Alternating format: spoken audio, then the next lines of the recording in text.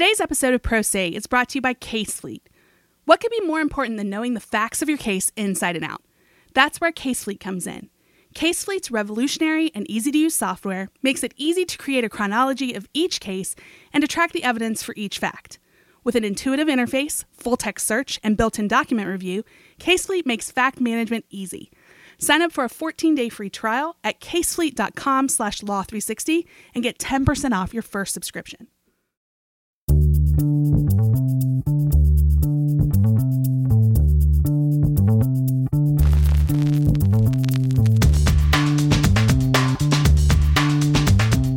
Welcome to Pro Se, Law 360's weekly podcast. I'm your host, Amber McKinney, and I'm here with my co-hosts, Bill Donahue. Hello, hello. And Alex Lawson. Hi, everyone. Got a really packed show this week. Little delay there. He's thinking about all the news we have to get to. There's a lot to cover. He's eager, and so am I, frankly. You sounded like you were frightened to start the show. Well, that's something we deal with every week, and we shouldn't shame each other about it. So, yeah, we're... Despite Alex's deep stage fright to move on with this show, we're going to do it anyway. A little later, the three of us are going to talk about some big happenings in opioid litigation, but I know we have some other interesting stories to get to first. So why don't we dig right in? Yeah, I mean, later we're going to be talking about the sprawling litigation over the opioid epidemic. But before then, we're going to talk about another huge case that is made up of thousands of lawsuits, the litigation over Roundup weed killer and accusations that it causes cancer.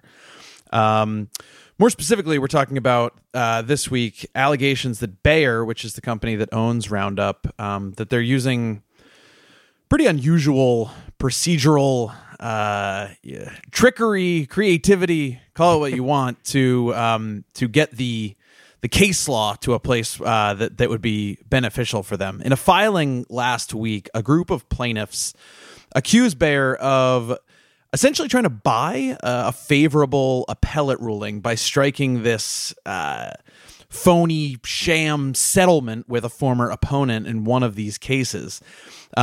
It's a deal that sees Bayer paying this ex-opponent to continue to appeal in the case. It's a very strange situation.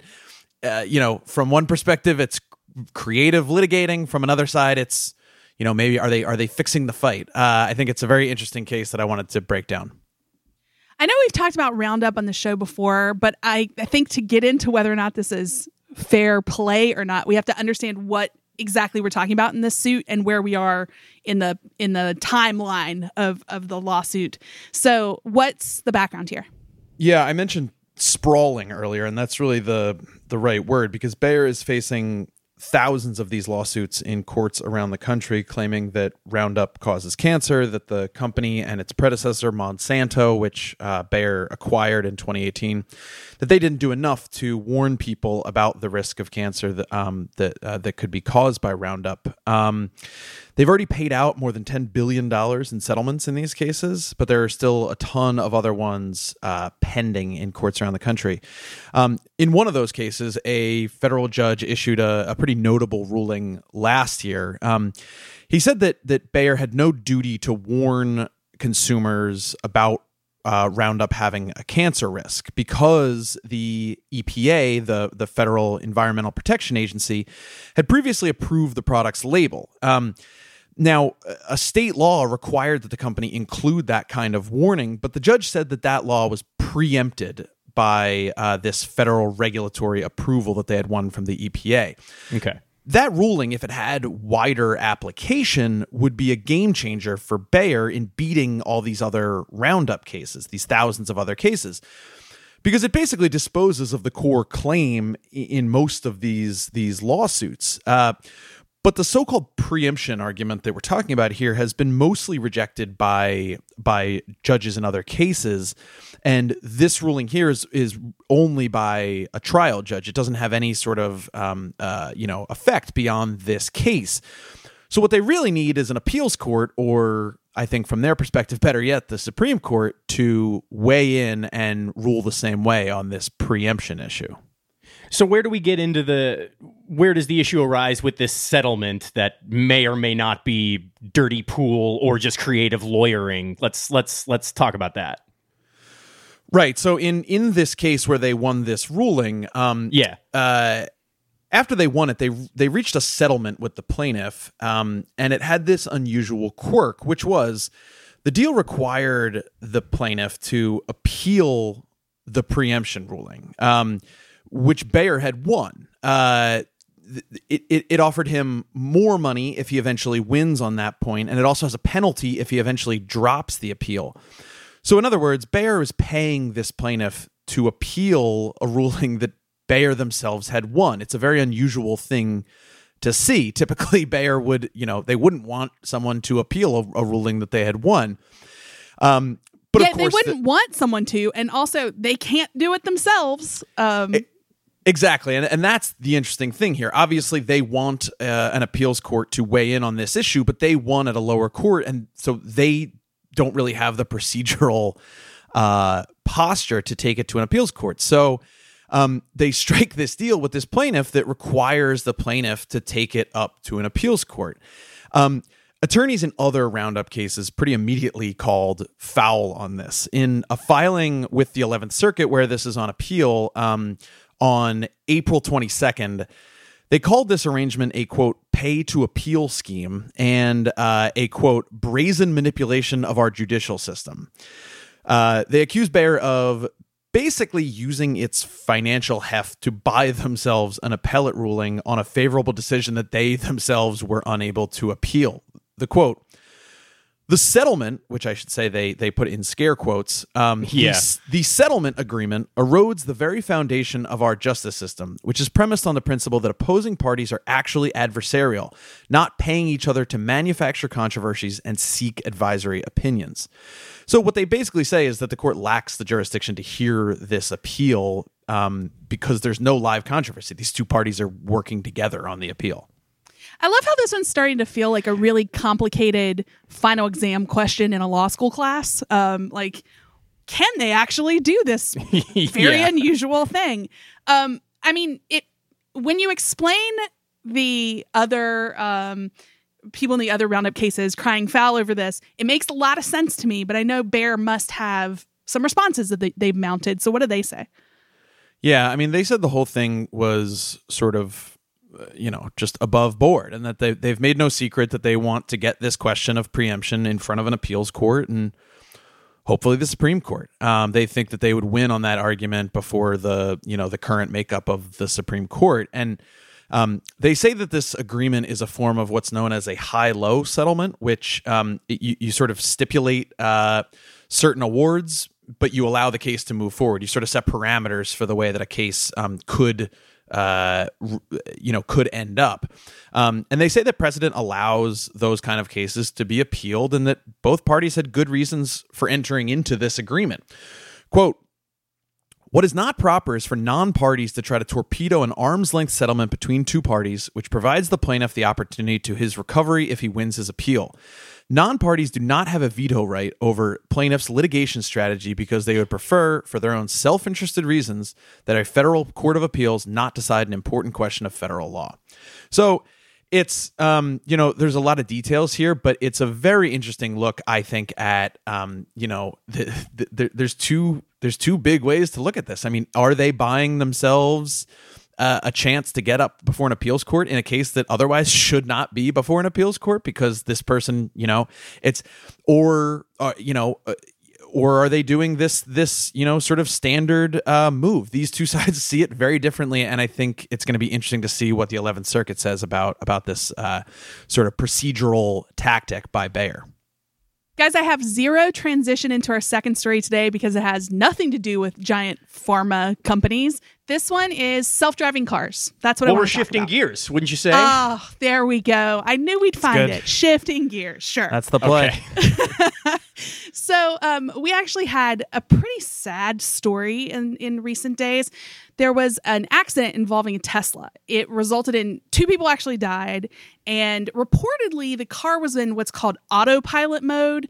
That's basically an autonomous driving, mode that certain Teslas have. Yeah. In the aftermath of this crash, a lot is going on, but one of the big overarching questions I sort of wanted us to explore a little bit is who's liable, the driver or the technology? This is clearly a big episode for, thought exercise questions. We kind of just talked about it in the Bayer story in terms of, settlement structure questions and things like that. But this is obviously pretty interesting. This is the sort of trademark feature of a Tesla car. And obviously when an accident like this happens, it draws a lot of eyeballs. How are people approaching this question, Amber? Yeah, there's a bunch of issues to consider, obviously, with self-driving cars and what they mean for both safety and for liability. So our own Mike Curley wrote about this question, and he explained a bunch of stuff that I really didn't understand completely. One of them is an idea called this 6-point scale of automation. And that's what could be used as a framework to understand the levels of this driving technology and just who might be on the hook when something goes wrong. Okay. So SAE International, it's an engineering group. It's really well regarded in the automotive industry. They put out this 6-point scale. And basically, it starts at a level 0, so that's no automation. And it goes all the way up to level 5, which is full automation, where the vehicle drives itself without humans in all conditions imaginable. So broad range there.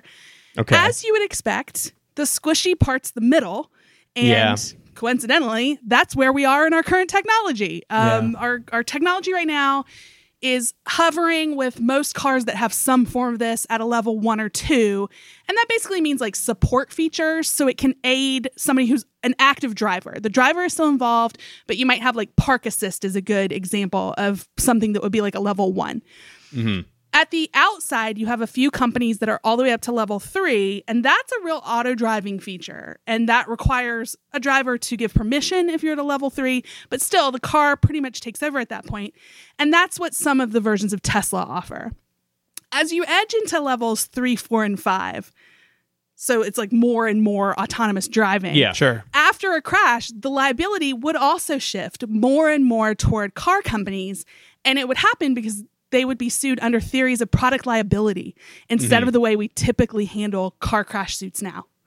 Yeah, I mean, we're going to have to, if this industry is going to take off at some point in the next, 5, 10, 20 years, they're going to have to figure out how exactly those lawsuits will go, because there will be many of them, presumably, when we get there. But what would a product liability lawsuit involving a self-driving car crash, what does that look like?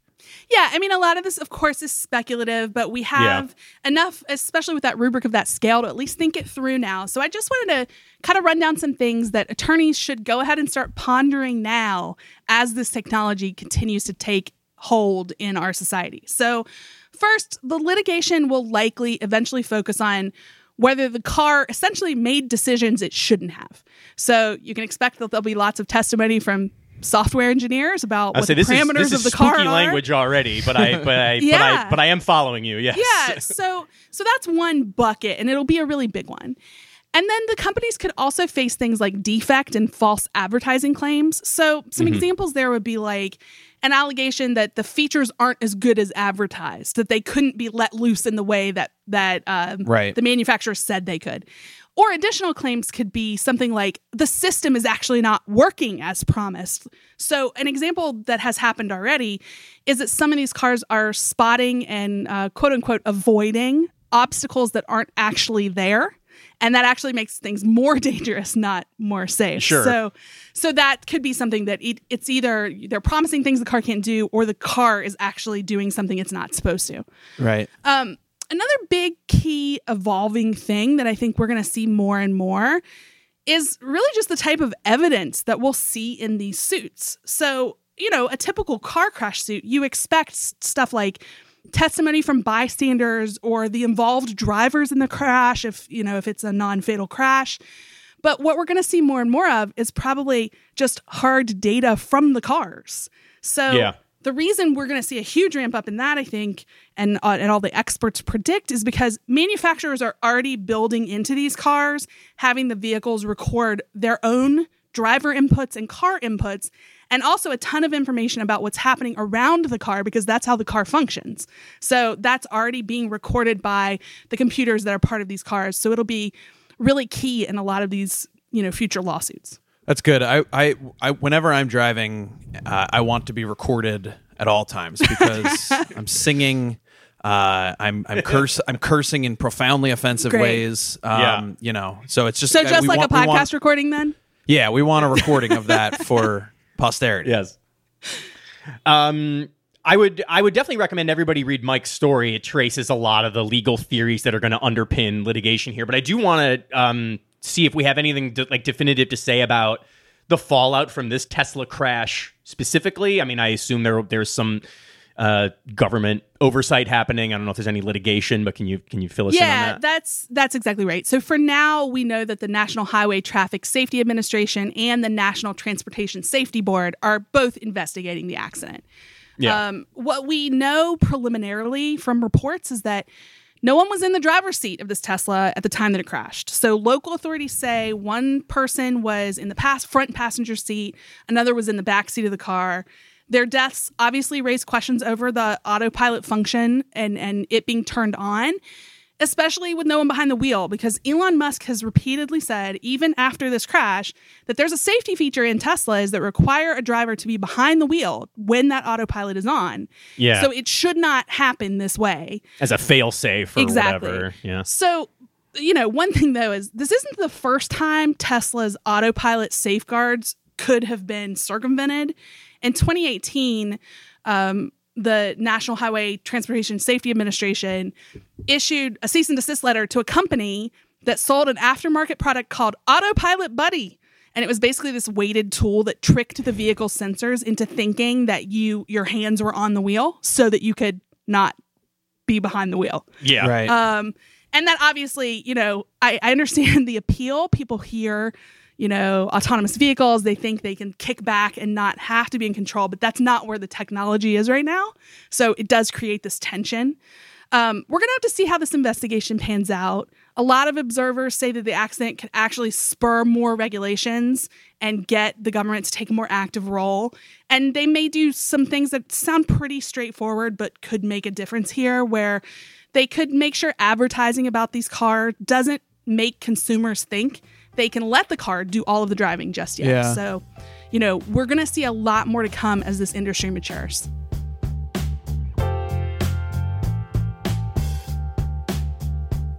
Again, this week's Pro Se is sponsored by CaseFleet. Experience a better way to build winning cases with CaseFleet's case management software. This software provides lawyers with tools for reviewing evidence, organizing facts, and identifying trends that would otherwise remain hidden. Sign up for a 14-day free trial at casefleet.com/law360 and get 10% off your first subscription.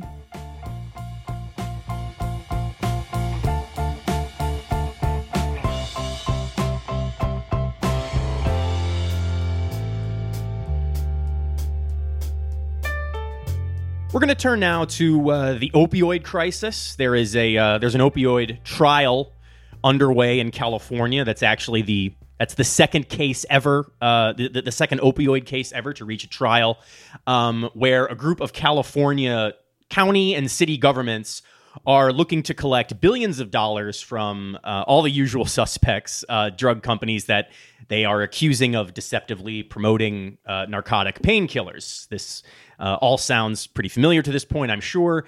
Drug companies have long, sort of denied their responsibility in fueling the opioid epidemic.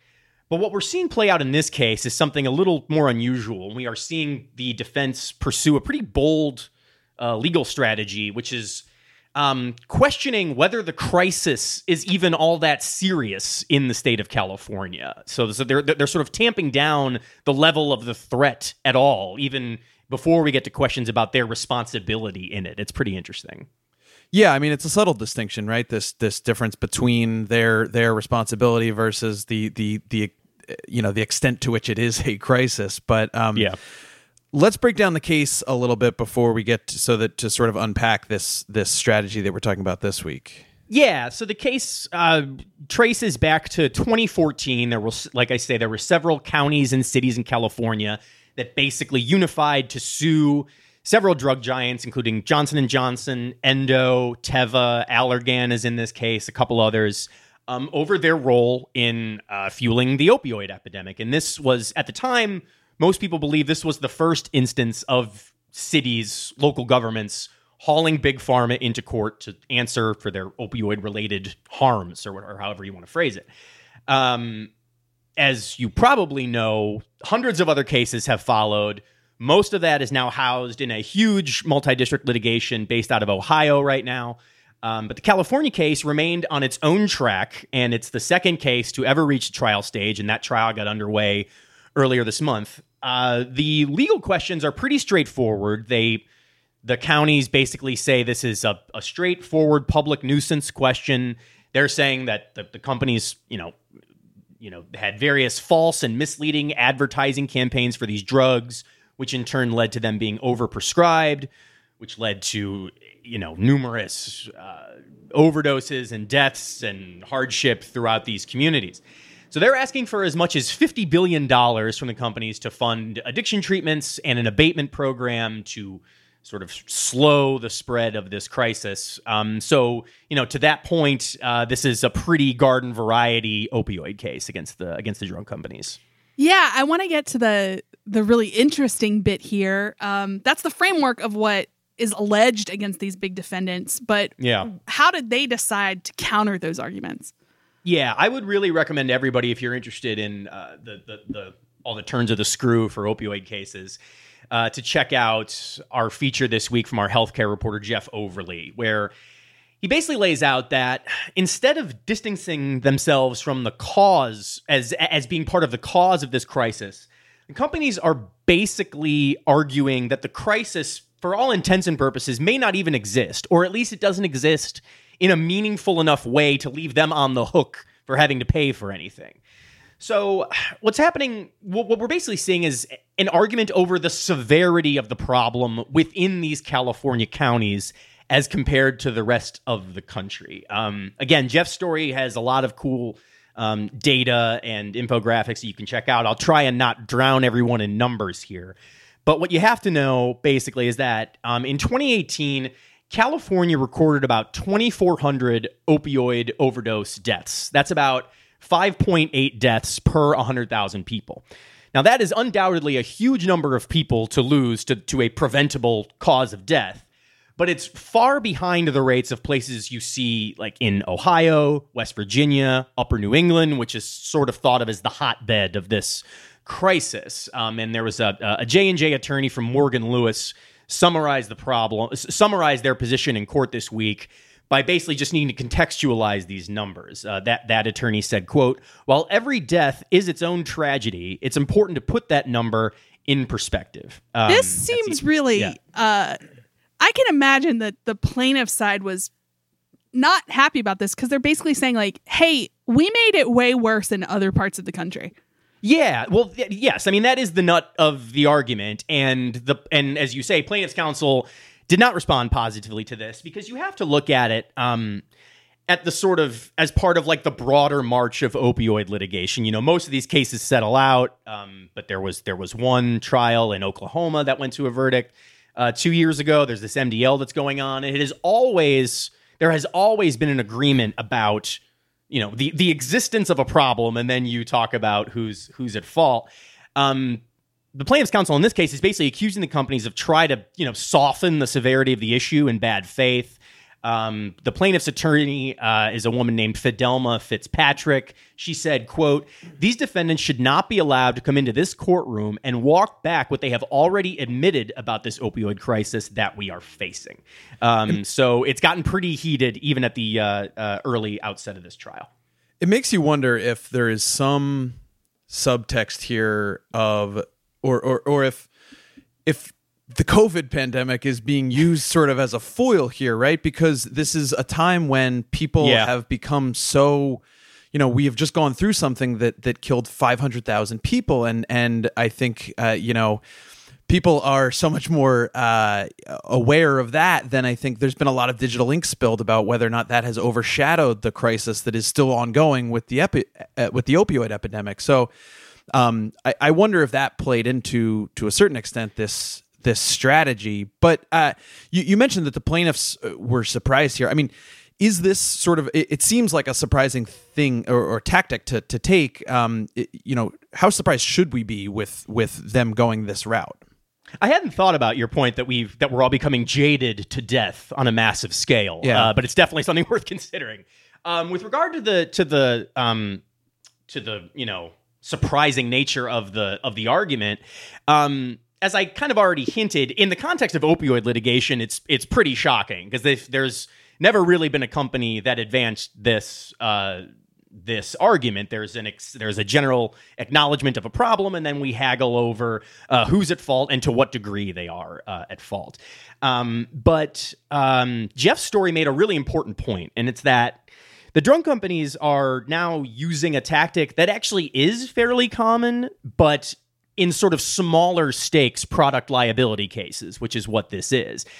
Companies will often mount a two-pronged defense where they both, at the same time, deny being the source of this harm and also raise questions or try to get the court to doubt that the harm is genuine. One attorney gave Jeff what I thought was a pretty illustrative example about if a plaintiff, filed suit after being injured while riding a scooter, it wouldn't be all that uncommon for the scooter manufacturer to argue both that the scooter was not the cause of the injuries and also maybe suggest that the plaintiff is exaggerating the severity of their injuries. Right. That kind of stuff happens a lot at the sort of more workaday product liability cases.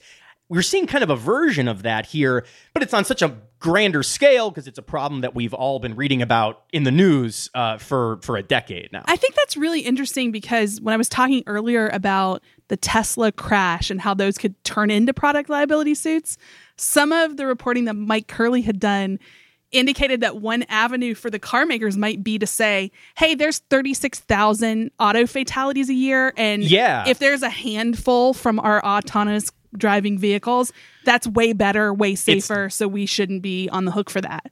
It would, I didn't even raise that at the time because I knew we were going to get to it in the context of this conversation. But there are some parallels for sure. And if those cases ever reach a trial, I'm sure somebody will make that argument. But in terms of just where this leaves us with this opioid trial, and if you want to read a couple layers deeper into why they're making this argument when they haven't before. As you can probably guess, it comes down to money. As I mentioned, the counties have asked for as much as $50 billion from all these companies. And that's an enormous amount of money, obviously. The last in Oklahoma ended in a $465 million verdict against a bunch of companies. Now we're asking for $50 billion here, the counties are. And so it behooves the companies to try and downplay the severity of if they can convince the court that it's not that big of an issue, it would stand to reason that the court would winnow down that figure quite a lot. So there have been a couple of other sort of deflection type defenses from the company so far. Kind of to your point, Amber, here about the cars. There was a lawyer for Allergan that in court this week pressed the county's expert witness on the severity of other crises in California. She kind of just ticked off, like, what about all the people who die from the use of stimulants and methamphetamines, alcohol, texting and driving, tobacco use, obesity? So there's clearly an effort here to kind of muddy the water about the reach and severity of the crisis. It's something of a new frontier in opioid cases, and time is going to tell as to how effective it's going to be for these companies.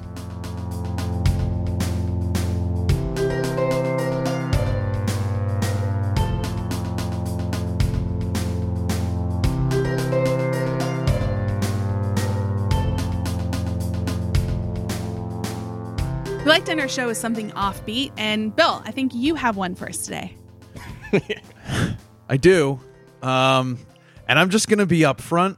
I think this segment was entirely reverse engineered around wanting to say the phrase, quote, men's butt enhancing padded trunks.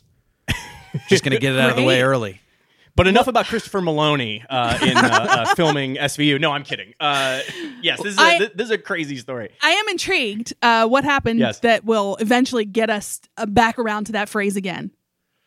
back around. A former operations manager at Morrison Foerster, a fairly prominent law firm, pled guilty this week to using the firm's corporate card to go on a $400,000 spending spree on unauthorized personal purchases. $400,000. That's a lot of money to spend. I would like to hear about the kind of person that can go on a $400,000 spending spree. What's the deal with this guy? Yeah, I mean, I'm a pretty thrifty guy. I think I would struggle to even find things to spend it on unless you're buying You're thinking too small. Yeah. I mean, if you buy a friggin' Lamborghini or something, you could do it, I guess. But yeah. So it's a guy named Andrew Robertson who was hired in 2017 as an office operations manager at MoFo, which is, we should say, the way that the firm themselves refer to themselves, which is that's not us being glib. They hold themselves out that they way. do that themselves. Yes. So since he was tasked with ordering office supplies, the job came with access to a corporate credit card. Robertson began his unauthorized spending spree approximately 2 months after he had been hired, which, again, bold move. That is very bold because I've worked at Law 360 for I'm coming up on 7 years, and I have a corporate card here and haven't put anything on it in months. No, I mean, doing it all wrong, I guess. I am a rule follower. Yeah, right. I asked you to buy me some butt enhancing trunks a few years ago, and you said no. I know. And so, I'm such a killjoy. And that, that's principled management right there. And after we got over the litigation over that request, I was reinstated.